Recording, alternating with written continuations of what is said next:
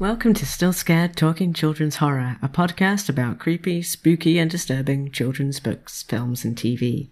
I'm Ren Wednesday, my co-host is Adam Wybury.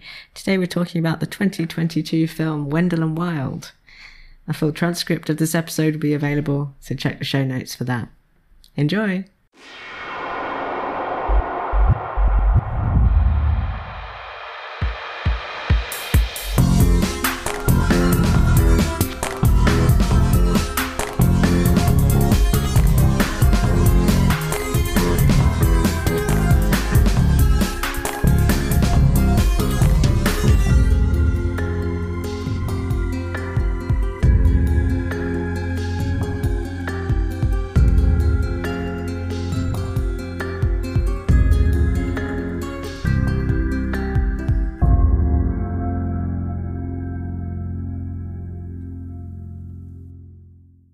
Good evening, Adam. Good evening, Ren. How are you doing?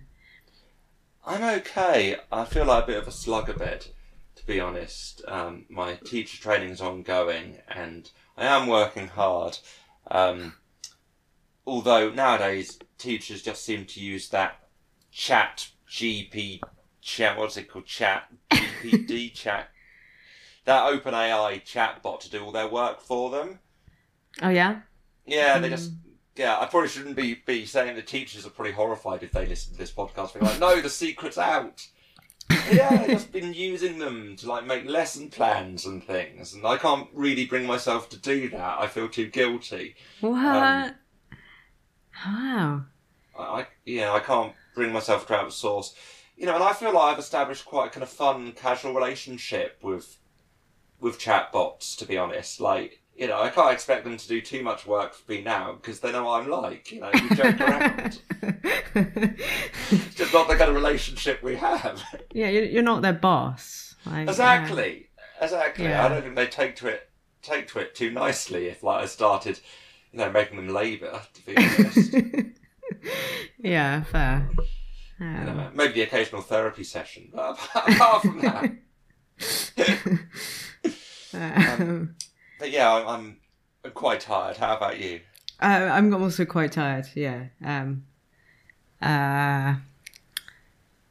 Yeah, I keep falling asleep on my yoga mat, which is basically the floor, but just slightly more cushioned. Is it while holding some impressive yoga position though? No. I'd fall on my face. Yeah. Well, I'm glad that's not happening. Doing yoga on my yoga mat and sleeping on my yoga mat are two separate activities.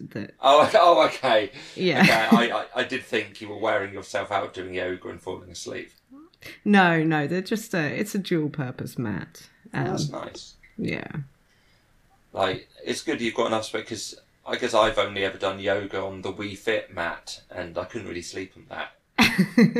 It'd probably tell me off. It'd be like, boy, you're lazy. You're not meant to be falling asleep. Yeah. Oh, I'm doing Ring Fit Adventure now. What? What's that? It's for the Switch. It's the fitness like RPG for the Switch. Oh wow. Yeah. It's quite good. It makes you do a lot of squats. Oh gosh, what, are you squatting down on like Mario enemies or something to kill them? Like, how does it work? I mean, yeah, you're fighting little squishy enemies through squatting. You don't like sit on them. It just so it's not like Wario. And you squat and then it punches them in the head. Yeah. See, now I'm imagining a Wario fitness game. I'd enjoy that. Mm-hmm. I think I'd find that quite motivational, actually. Yeah. Anyway, we let's try to wake up because we're talking about a great film with a lot of plot. So much plot. Okay, we're talking about Wendell and Wild today, which is a stop motion children's or young adult horror film that came out just last year in October 2022. and it was directed by Henry Selick of Nightmare Before Christmas and Coraline, and co-written by Selick and Jordan Peele of Key and Peele and Get Out and lots of things. He's a pretty big deal. I think we both enjoyed this film. Yeah, I mean, like Nightmare Before Christmas, as I'm sure I've said lots of times before, was my favourite film as a child, and Coraline is in my top 10 films of all time. Yeah. And I'm very fond of Peele, especially the Key and Peele sketch show as well. So it was a fair shoe-in that I would enjoy this. Yeah. So Peele and Key and Peele both star in the film as Wendell and Wild. Although I don't know if do you think that the film's name was? I don't know. I thought it could have been called something else. They're not really the main characters. They're not really the main characters. They're just little trickster figures, really. Yeah, it could have been called The Hell Maiden, for example. Yes, because it does focus on the Hell Maiden. Yeah. Rather more, but I guess Wendell and Wild are kind of... I can't imagine much merchandise, if any's come out of this, but, if this had been released, say, 15 years ago, they would have been the merchandisable characters. Oh, yeah. You could imagine their little bendy action figures. Yeah. Yeah. But yeah, the film's main character is Cat Elliott, played by Lyric Ross. And it starts at a celebration at a brewery. According to Wikipedia, it's a root beer brewery. But I didn't get that impression from the film. But no. In the town of Rossbank, and there's a young cat and her parents, and her father raises a toast and says, "More beer, less prisons," which is a theme we'll come back to. But I'd say that's a motto for the film. If yeah. They drive home from this celebration, and young Cat is surprised by a two-headed worm in her candy apple, screams, and the car veers off a bridge and plunges into the river, leaving Cat as the only survivor. I wrote in my notes as I was watching this, why am I still surprised that the parents are killed off after consuming so much children's horror? It's that's true. You gotta love a plucky orphan. Yeah, but yeah, they and very similar to the start, in a sense, of Selick's James the Giant Peach. Obviously, he didn't write that, and neither did Peele. It was Roald Dahl, but we start with. Oh yeah, James and the Giant Peach. No, that was the Selick that I loved as a kid. Oh, was it? Yeah. I watched that one a lot. And that's actually closer in style to Wendell and Wild, I'd say, because it's got that kind of bricolage of lots of different animation styles, which you get here as well. Yeah. Like, when I was a kid, I watched James and the Giant Peach on a ferry, on quite rocky seas, so... Yeah, that's not ideal. Cinema, in a sense. It's a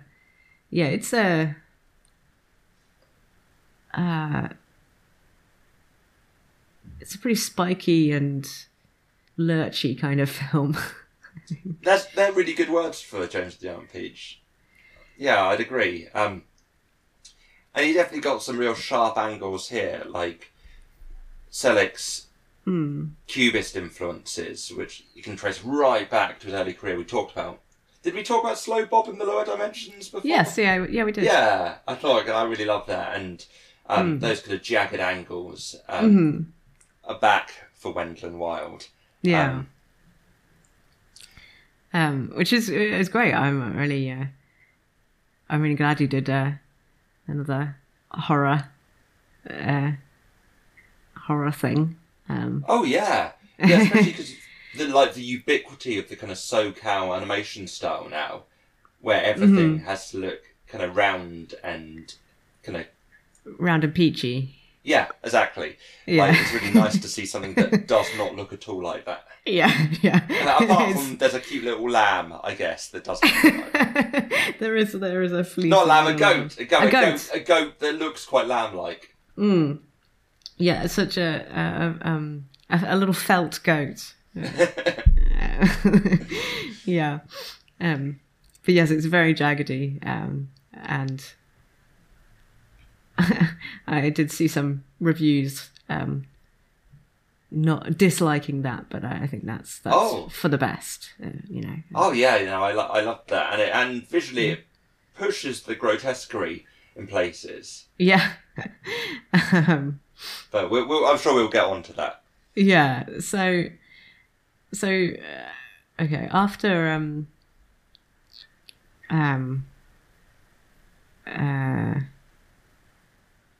Well, after Kat's after Kat's parents die, we get this stop motion sequence introducing the Scream Fair, which is the sort of underworld fairground tormenting the souls of the danged, which is ruled over by enormous Buffalo Belzer, and Wendell and Weld are his tiny sons who are being punished by having to work in his hair, rejuvenating it with squirts of hair cream from their kind of hair cream dispensing wagon. Yeah, there's some really kind of loopy non-logic. Yeah. I'm going to describe. Yeah, and as we mentioned, there's a lot of plot. There is, I think, most people agree, too much plot to this film. But I'm just going to explain it, and we'll see how it goes. I just want to say how much I love the visual of the kind of Scream Fair. Oh, it's so good. Yeah. Like they have these sort of spectral paper dolls. Mm. That I think actually made of metal. I was looking on Wikipedia. And it said that they were, I think, made from tin, and then coated with silicone. Oh. Huh. Yeah, but they managed to look like really wavy and wibbly and... Yeah, they're just a kind of really great child's vision of tormented souls, basically. Yeah. But also, like, with arms waving in the air as they're screaming on these fairground rides. So they could be having a good time. Yeah. I got on these chairplanes and roller coasters. It's a great sequence. Yeah. And like enormous bells are just sort of watching over them. But yeah, we return to Kat. It's kind of 5 or 6 years later, and she's 16 and has been in trouble with the police, but is getting a new start at the girls' school where she used to live with her parents in Russbank. They drive through the town, and it's kind of grim and shut down with flyers for Clacks Corp everywhere. And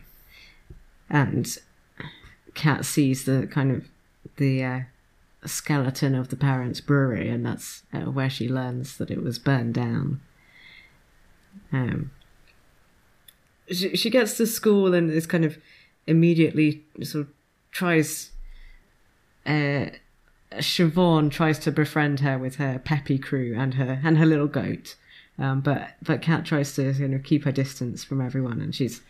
And I have to say, because my second placement for teacher training has been at a prestigious boarding school, which is a really interesting experience. Like, not necessarily where I would choose to work, but it's interesting. And I have to say that the peppy crew are quite like some of the students.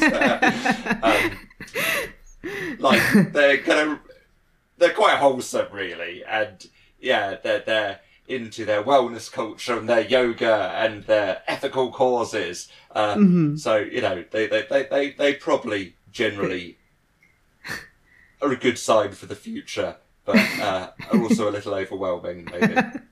Yeah. Kat's more of the goth type. She's wearing big stompy boots and listening to X-Ray Specs, which... oh yeah, there's like 3 X-Ray Specs. Yeah, it's great. Yeah. Like this film, which is awesome. Yeah, you got to introduce X-Ray Specs to the youth. Yeah, that's really great. It has a really good sort of largely Afro-punk soundtrack. And I didn't know all of it, but yeah, X-Ray Specs. Yeah. She also encounters Raoul, who's not peppy, but is kind of watching from the tower of the building, and accidentally knocks a brick off, and Kat sort of notices or sort of sees the future, and manages to push Siobhan out of the way. But anyway, but yeah, Raoul is we learn to be a trans boy, and he's sort of kind of trying to befriend her a bit, but she tells him that bad things happen to people I'm close to, and kind of pushes him away. We get a lesson with a nun called Sister Helly and a mimic octopus, and Kat receives a mark on her hand in the shape of a kind of skull with sort of skeleton jaw. Yeah, and I'll say that the mimic octopus is just a little wonder of animation. yeah, it's gorgeous. It kind of recalls Selleck's work on the Wes Anderson film. Oh yeah, The Life Aquatic, which is a mess, that film, but Henry Selick did the animation for the underwater sea creatures in it. So yeah, it reminded me of that, and the animation of this mimic octopus is wonderful. It's just really sort of fluid, transformative animation. It metamorphizes in a really convincing way into really interesting shapes, and it's just really, really satisfying to watch. Yeah, I mean, it's like the opposite of a kind of jerky stop motion kind of thing, like animating an octopus. Yeah. I mean, there's a whole bunch of just virtuoso animation in this. Yeah. It's really worth. I really just want to stress for anyone who's interested in animation that they should watch this film, because there are bits of fluid camera work combined with stop motion that my jaw literally dropped in parts of this. Yeah. I was gawping at the screen at some of the animation. Yeah. Some of it is pretty unthinkable, frankly. So I don't know, it makes me a bit sad that it's probably largely got overlooked a bit, because I think you kind of need to think a little bit about the craft to really get quite how astonishing some of it is. Yeah.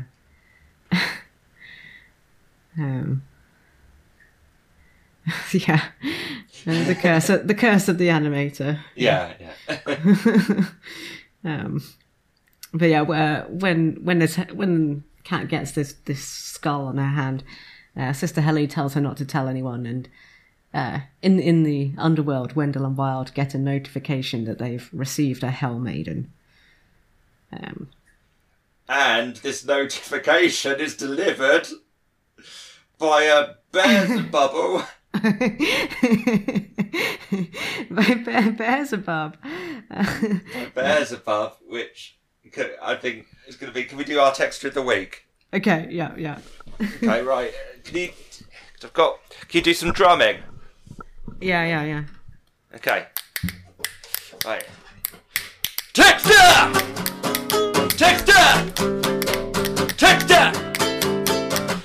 Of the week!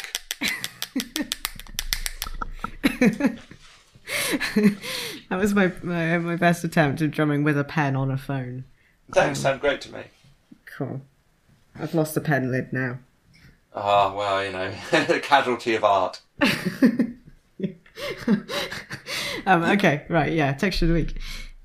So so this Beelzebub is like this. I mean, on some level, it's a bear, Because you sort of see it as this sort of old-fashioned, loppy-headed, big triangle head bear. You know, like one of those slightly awkwardly stuffed old bears. But it also seems to, I don't know, like move through dimensions in the form of one of those little capsule toys. Like, when you go to a supermarket and a little kid's pestering you for or my stepson's pestering for a toy, and you've got like those little, often like gummy toys or little sticky toys or plastic models of SpongeBob in a plastic capsule that comes out of like a gumball machine. Yeah. So like it seems to communicate in the form of one of these, which floats through the air and then contains like pink goop or goo. It spatters everywhere when it delivers its message. Yeah, with glowing eyes as well. With glowing eyes as well. Anyway, yeah, it was great. I liked it a great deal. And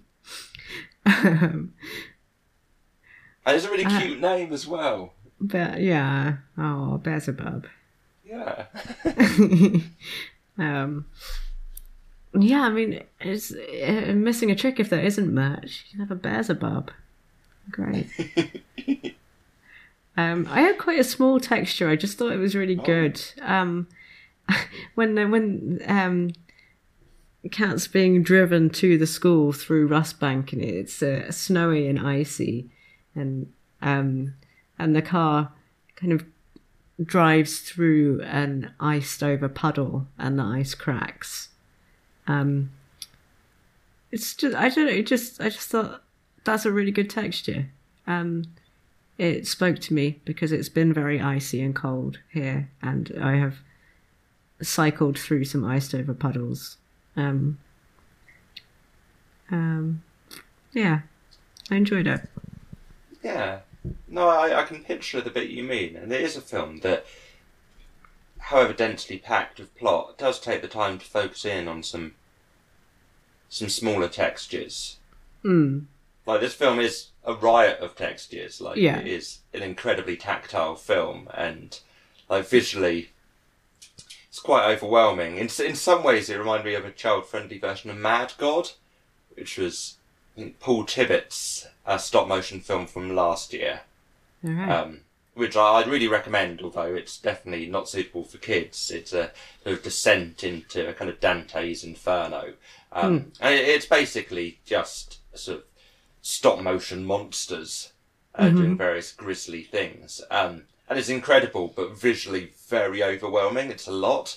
And this film is similar. There are times where I kind of paused it, and actually I think it's a film that benefits being paused occasionally.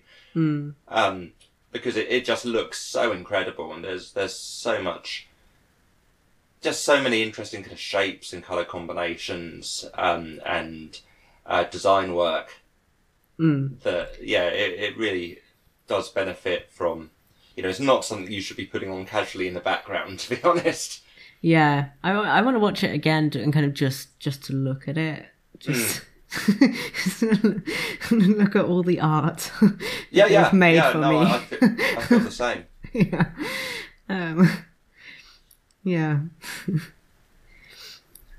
Like, it's an embarrassment of riches where it comes to just sort of visual.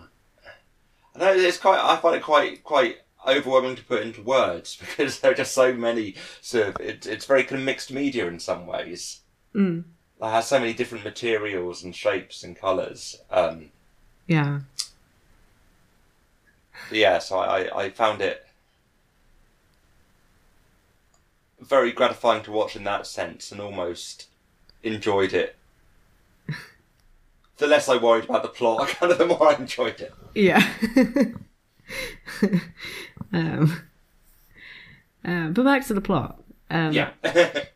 The head of the school, Father Best, is golfing with the Claxons of Claxcorp, who are Siobhan's parents, Peppy Siobhan's parents. And we learn that they've been trying to build a private prison in Rustbank for years. Father Best kind of insinuates that he could reveal that the Klaxons set the fire at the brewery on purpose, and they promptly crack him over the head with a golf club and throw his body in the river. Promptly. Very promptly. No compunction about that. We learn that Raoul is an artist. He's working on a mural, a kind of ancient Egyptian-inspired mural. And that his mum is a paralegal and she's investigating the fire at the brewery. I liked her. I wanted to spend more time with her, actually.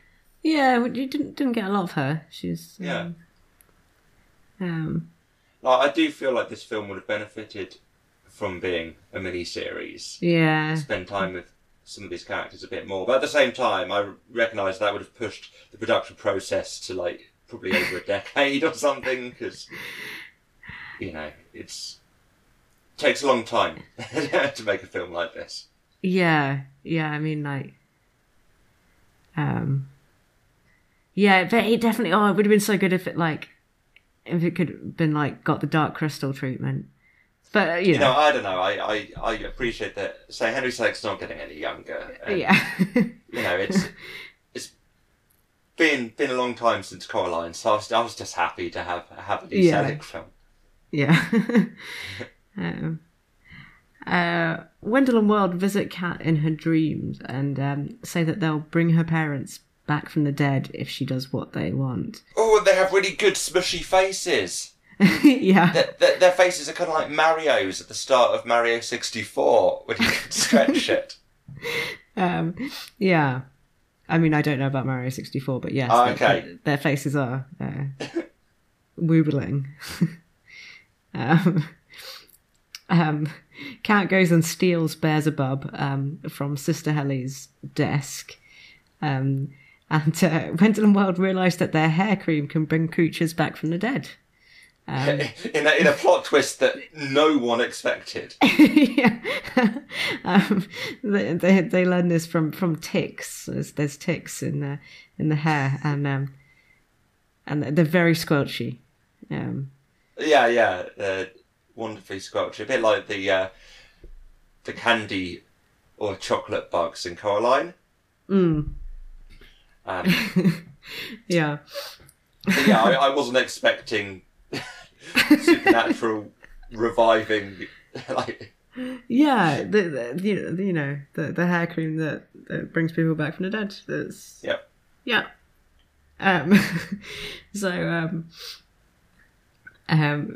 It's the school kids attend Father Best's funeral, and Kat commandeers Raoul as her witness and goes to her parents' grave with Beelzebub to summon Wendell and Wild, but they end up being summoned to the wrong place and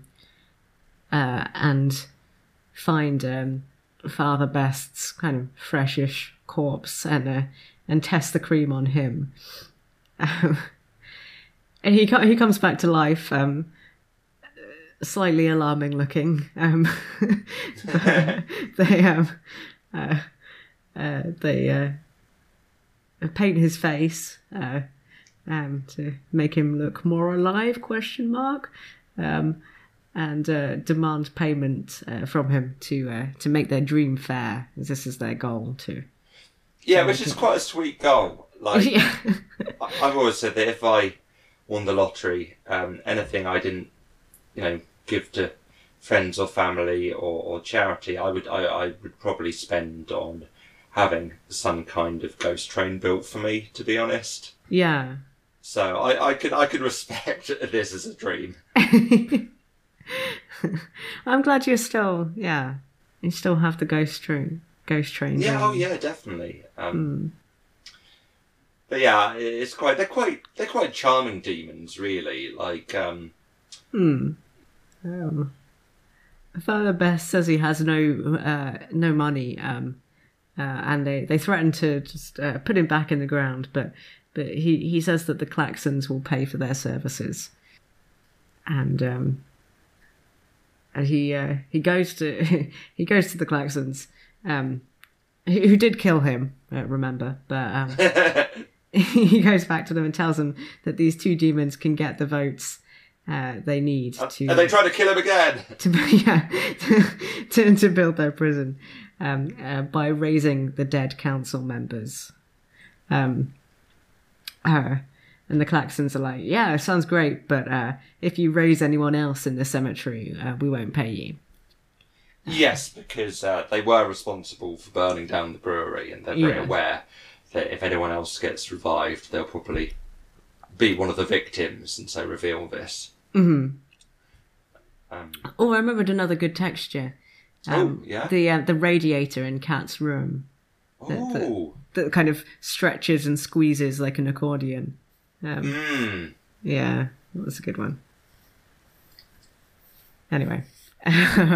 That's okay. It's a film that deserves texture interruptions.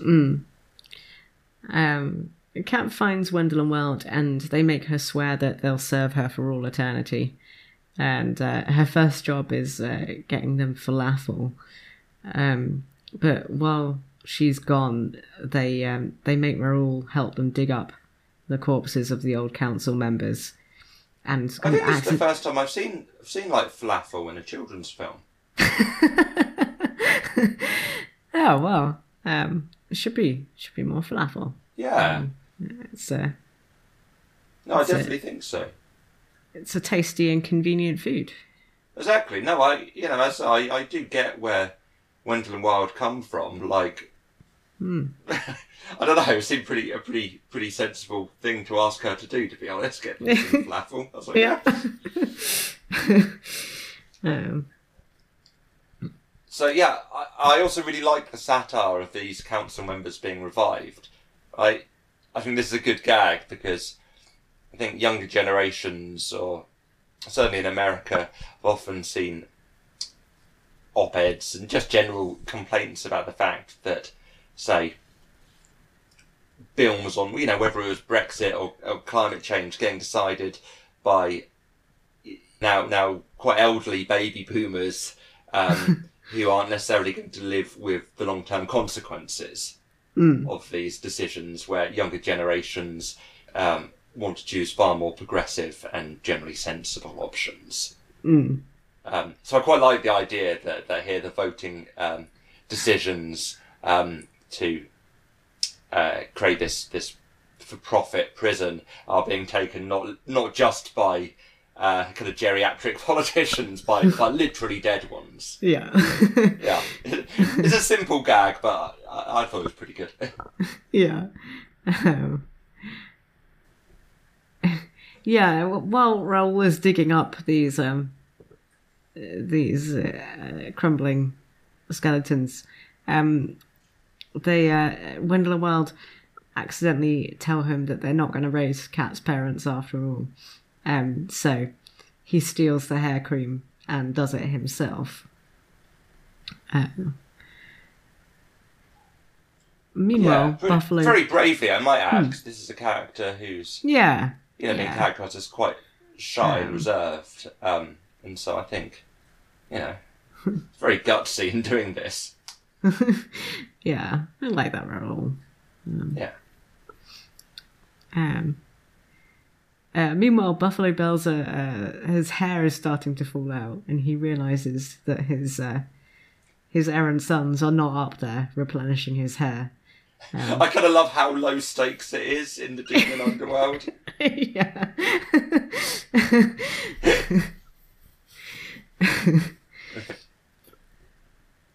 I mean, you say low stakes. I mean, some people have pretty strong feelings about their hair.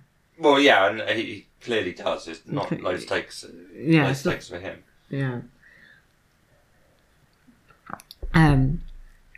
Kat ends up going to her old house and finds her parents there in the basement. It's like playing records and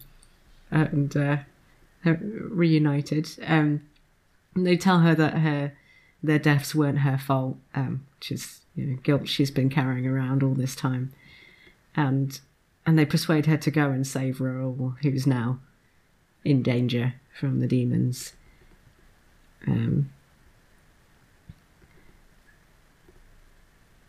Sister Helly turns up, confronts Kat and Raoul, and reveals she's also a Skull Maiden, and takes Kat to Manberg, who is a character that I have edited out of my retelling of the plot because there is too much plot. But he's just a guy who lives in the school basement, and I thought maybe he was the janitor, but then I started to think maybe he wasn't. Yeah, I don't know. He has fake feet. Yeah. He's just this guy, you know. Yeah, he's just this guy. Yeah, he tries to exorcise Kat, but Sister Helly says that they'll need 2 Hell Maidens to fight the demons. So Manberg binds her and Kat together with blood. Yeah, there's quite a lot of enjoyable. Demonic ritual going on in this Catholic school. Like, yeah. I don't know, I think that's just quite provocative, to be honest. Yeah. Oh yeah, we didn't mention it was, I don't know if we did mention it's a Catholic school. There's some very squat, pointy-nosed nuns scuttling around in the background. The dead council members invade the meeting and get the prison approved. And Siobhan confronts her parents about the prison, which is an interesting scene. It's the most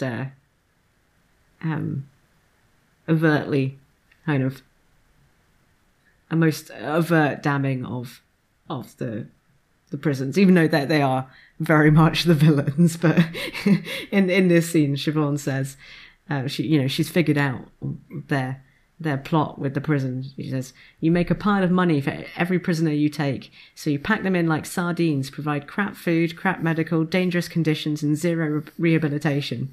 And then her parents go, oh, that's our business model exactly. Oh, well done, you're such a clever child. Yeah. It's pretty great to see an American kids film take very clear aim at private prisons. Yeah. Yeah. And I mean, my slight is a slight quibble is that I don't think state prisons are much better than private prisons, but No, that's true. But I think private prisons, manage I can see what you mean. It's like how much, but it's like how much worse could this be? Oh, we found a way to make something even worse. Yeah. But I think it's it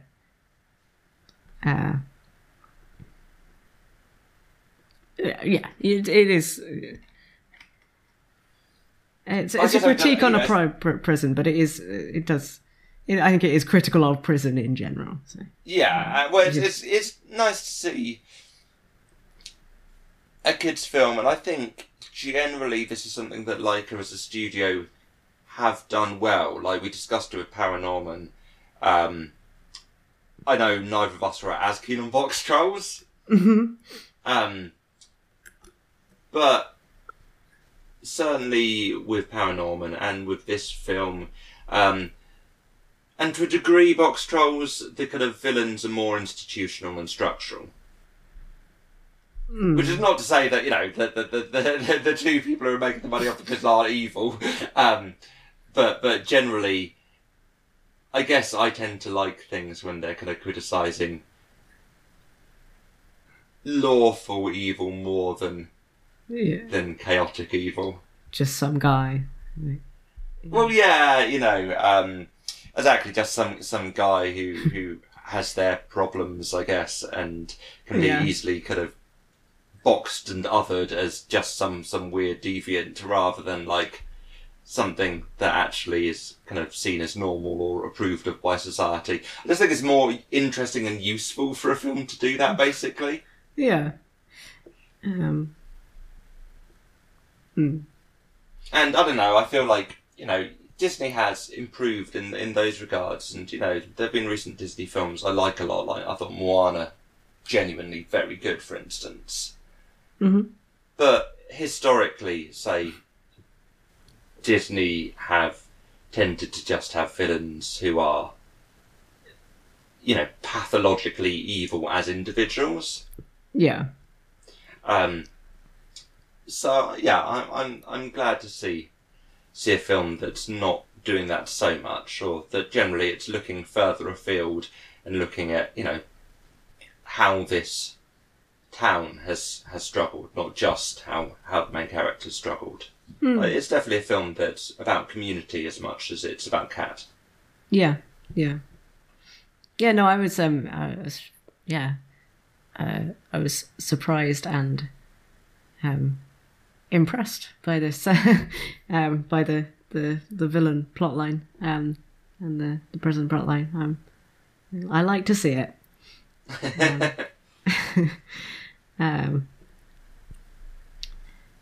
Yeah.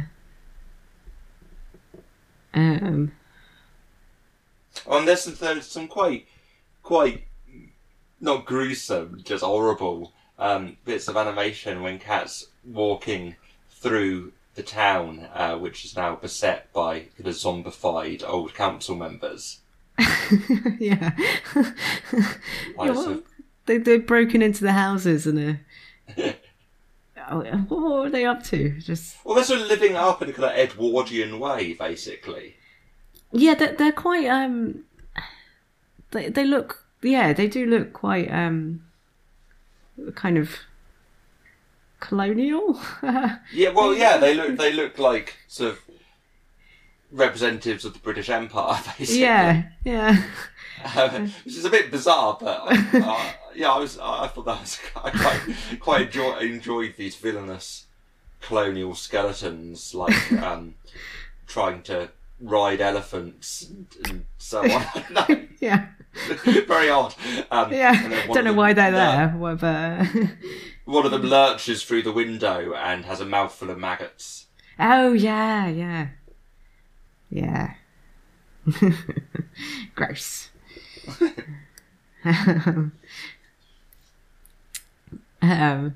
Yeah, Sister Hello makes Cat face up to her past and kind of about how she ended up in jail or juvenile jail, I guess.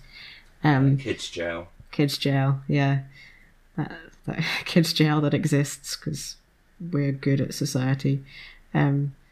She confronts a monster kind of her own creation, kind of made of all her trauma and shame and kind of, and sort of struggles with it and then says, I'm in control of my life now, not you, and kind of embraces at the end this kind of embodiment of her memories.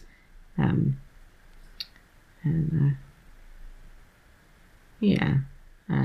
realizes that she can see the future. I think this is one of the odd little embellishments of plot. It's like, what? But yeah, she can see the future a bit.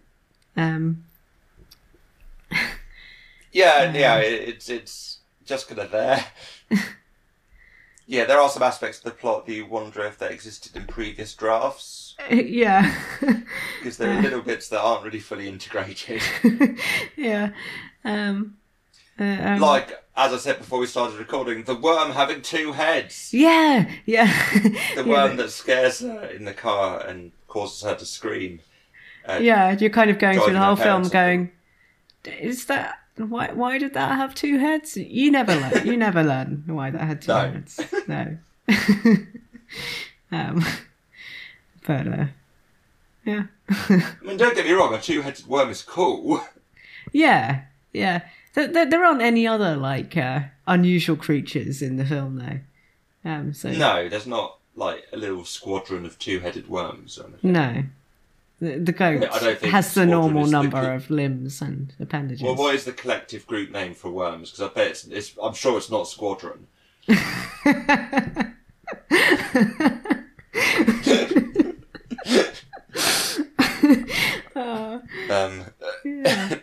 I'll look. Okay, it's it's either, it's worth it actually. Yeah. Okay. They can be called a clue, a clat, a bed, a wriggle, a squirm, a knot, or just a bunch of worms. A squirm of worms. Yeah. A squirm Yeah. of worms. Yeah. That's a legitimate scientific name, squirm of worms. Yeah, that's good. That's good.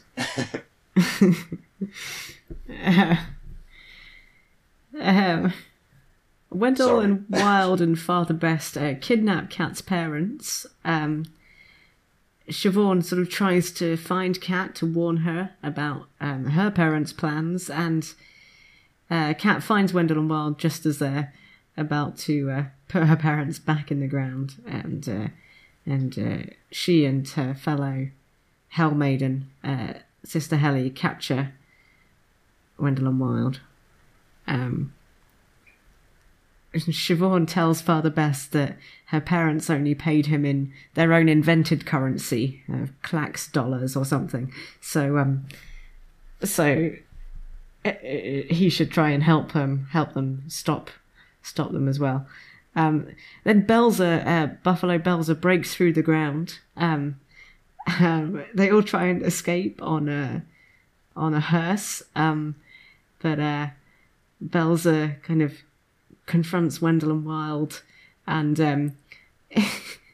and sees Raoul's mural, and it makes him think about his lost children. And Manberg reveals that he has all of Belzer's lost demon children in jars because he's been getting Sister Helly to collect them. Who knows? Literally just kept them on jars, like, in the cellar, the basement. So that's the most jumbled bit of plot, I think. I mean, I like that they try to give Raoul like something to do, like that he's an artist, but it is not really developed, and then just kind of snuck in there at the end. Yeah. I don't know. I mean, I think this is why I say it would have worked better, sadly, as a mini-series. Yeah. Because that's exactly the kind of thing that you could sprinkle through a bunch of episodes, having Raoul work on his art. Yeah. I don't know if it's maybe partly because they didn't want him to just be like the trans character or something, but yeah, I mean, in a way, his role is kind of similar, actually, to Wybe's in Coraline. Yeah.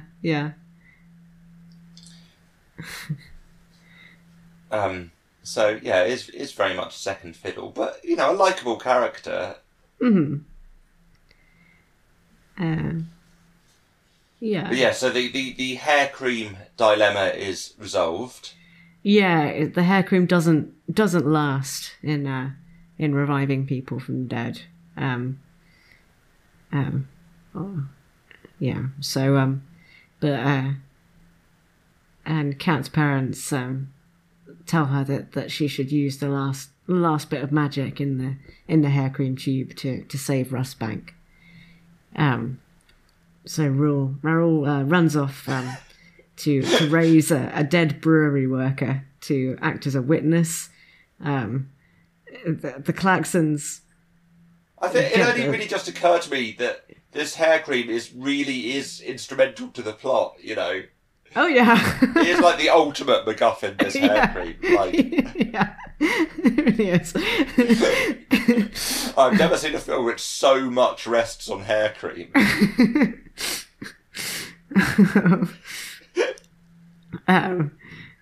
The Claxons have their bulldozers ready to go at Rustbank, and they're driven by the dead council members, but assorted heroes stop them, and action sequence at the end. Oh, a frickin' epic action it's very good, yeah. Well, I don't always go in for an action sequence, but this is an action sequence for the ages. It's really enjoyable. Yeah, it's very fun. The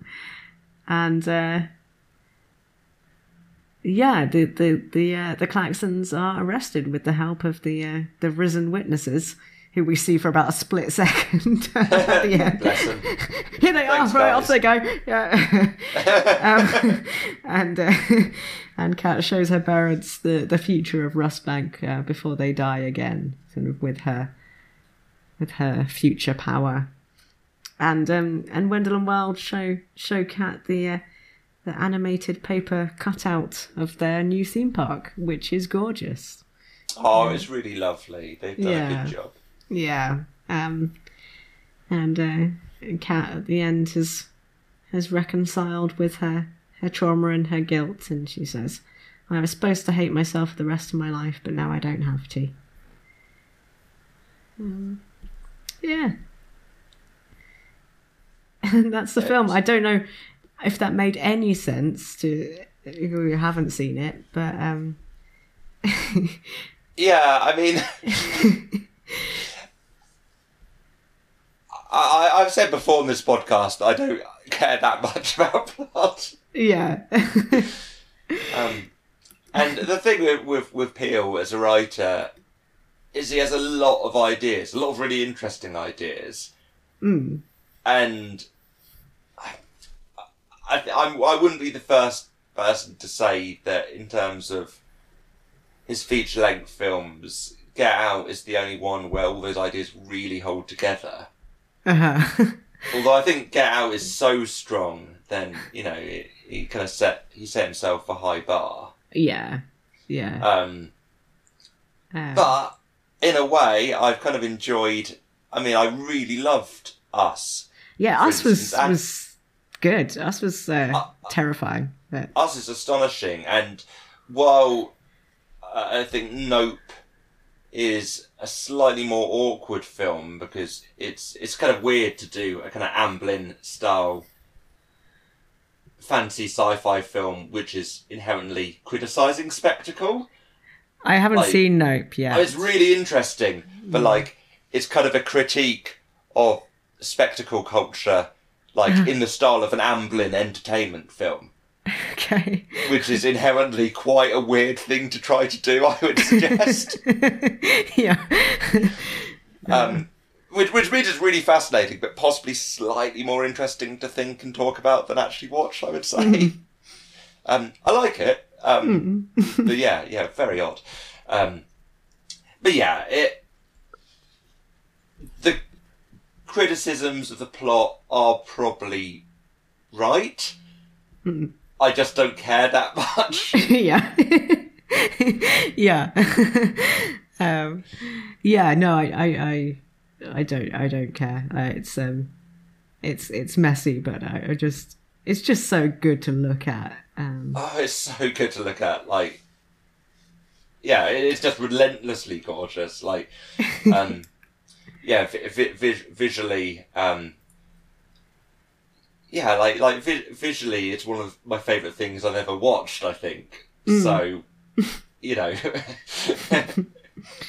And I can see it adding to the canon of children's horror. Yeah. I think there are going to be some kids who grow up with this, and it's going to mean a lot to them, actually. It's a very different film to Nightmare Before Christmas and Coraline. But I think in terms of creating parallel world that you can really lose yourself in and really believe in, I think it does just as good a job. Yeah. And it's impressive that it did that in the kind of setting of this kind of rundown industrial town. Yeah, that is really impressive. And I don't know, I felt like it managed So I remember reading an article some years back when I was teaching Burton for auteur studies, just really because I wanted to kind of make the point that Selick's films often get mistaken for Burton's. And you know, is it all just really about marketing, why we consider Burton auteur but not Selick? But I remember reading an article from writer of colour. I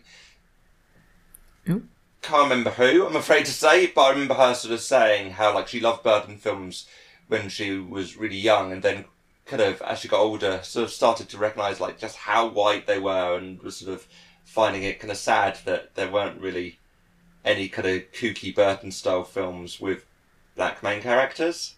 Yeah. Or non-white main characters, full stop. And yeah, you know, that's... I feel like Selick's always maybe been a little bit less limited in his cultural influences than Burton, who I think's quite rigid in the stuff that influences him and that he likes. I think Selick's always been a bit more open in terms of his artistic influences. Like, you know, his style varies a lot more, especially if you look at the kind of stuff he was making as a student. Yeah. Yeah, it is a good thing. I just think it's a good film, and I do hope that it gets watched by more people. Because so much gets released on Netflix, you know? Yeah.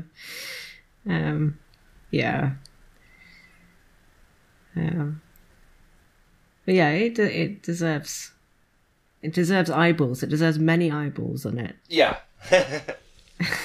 To admire it. Oh. Yeah. Right.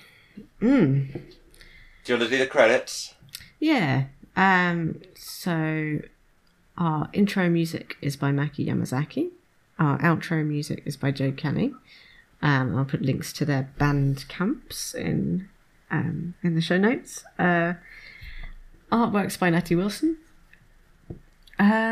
You can email us at stillscaredpodcast@gmail.com. Have you checked our emails recently? Relatively recently, yeah. Okay.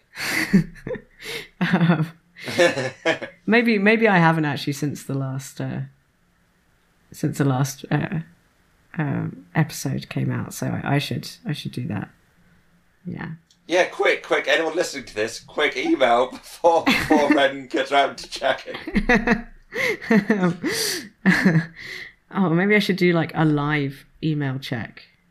What? In the credits, like right now. But that you don't need. No, you don't need, because then if we don't have any, it's just going to be disappointing and sad. Yeah. Okay. Okay, well, is that left for me to sign off? Yeah. Do you okay. Yeah. Bye, creepy kids. Don't be a wriggle of worms. or a squadron of worms, for that matter. Yeah, don't be a squadron of worms. See you later, goofy kids. Bye. Bye.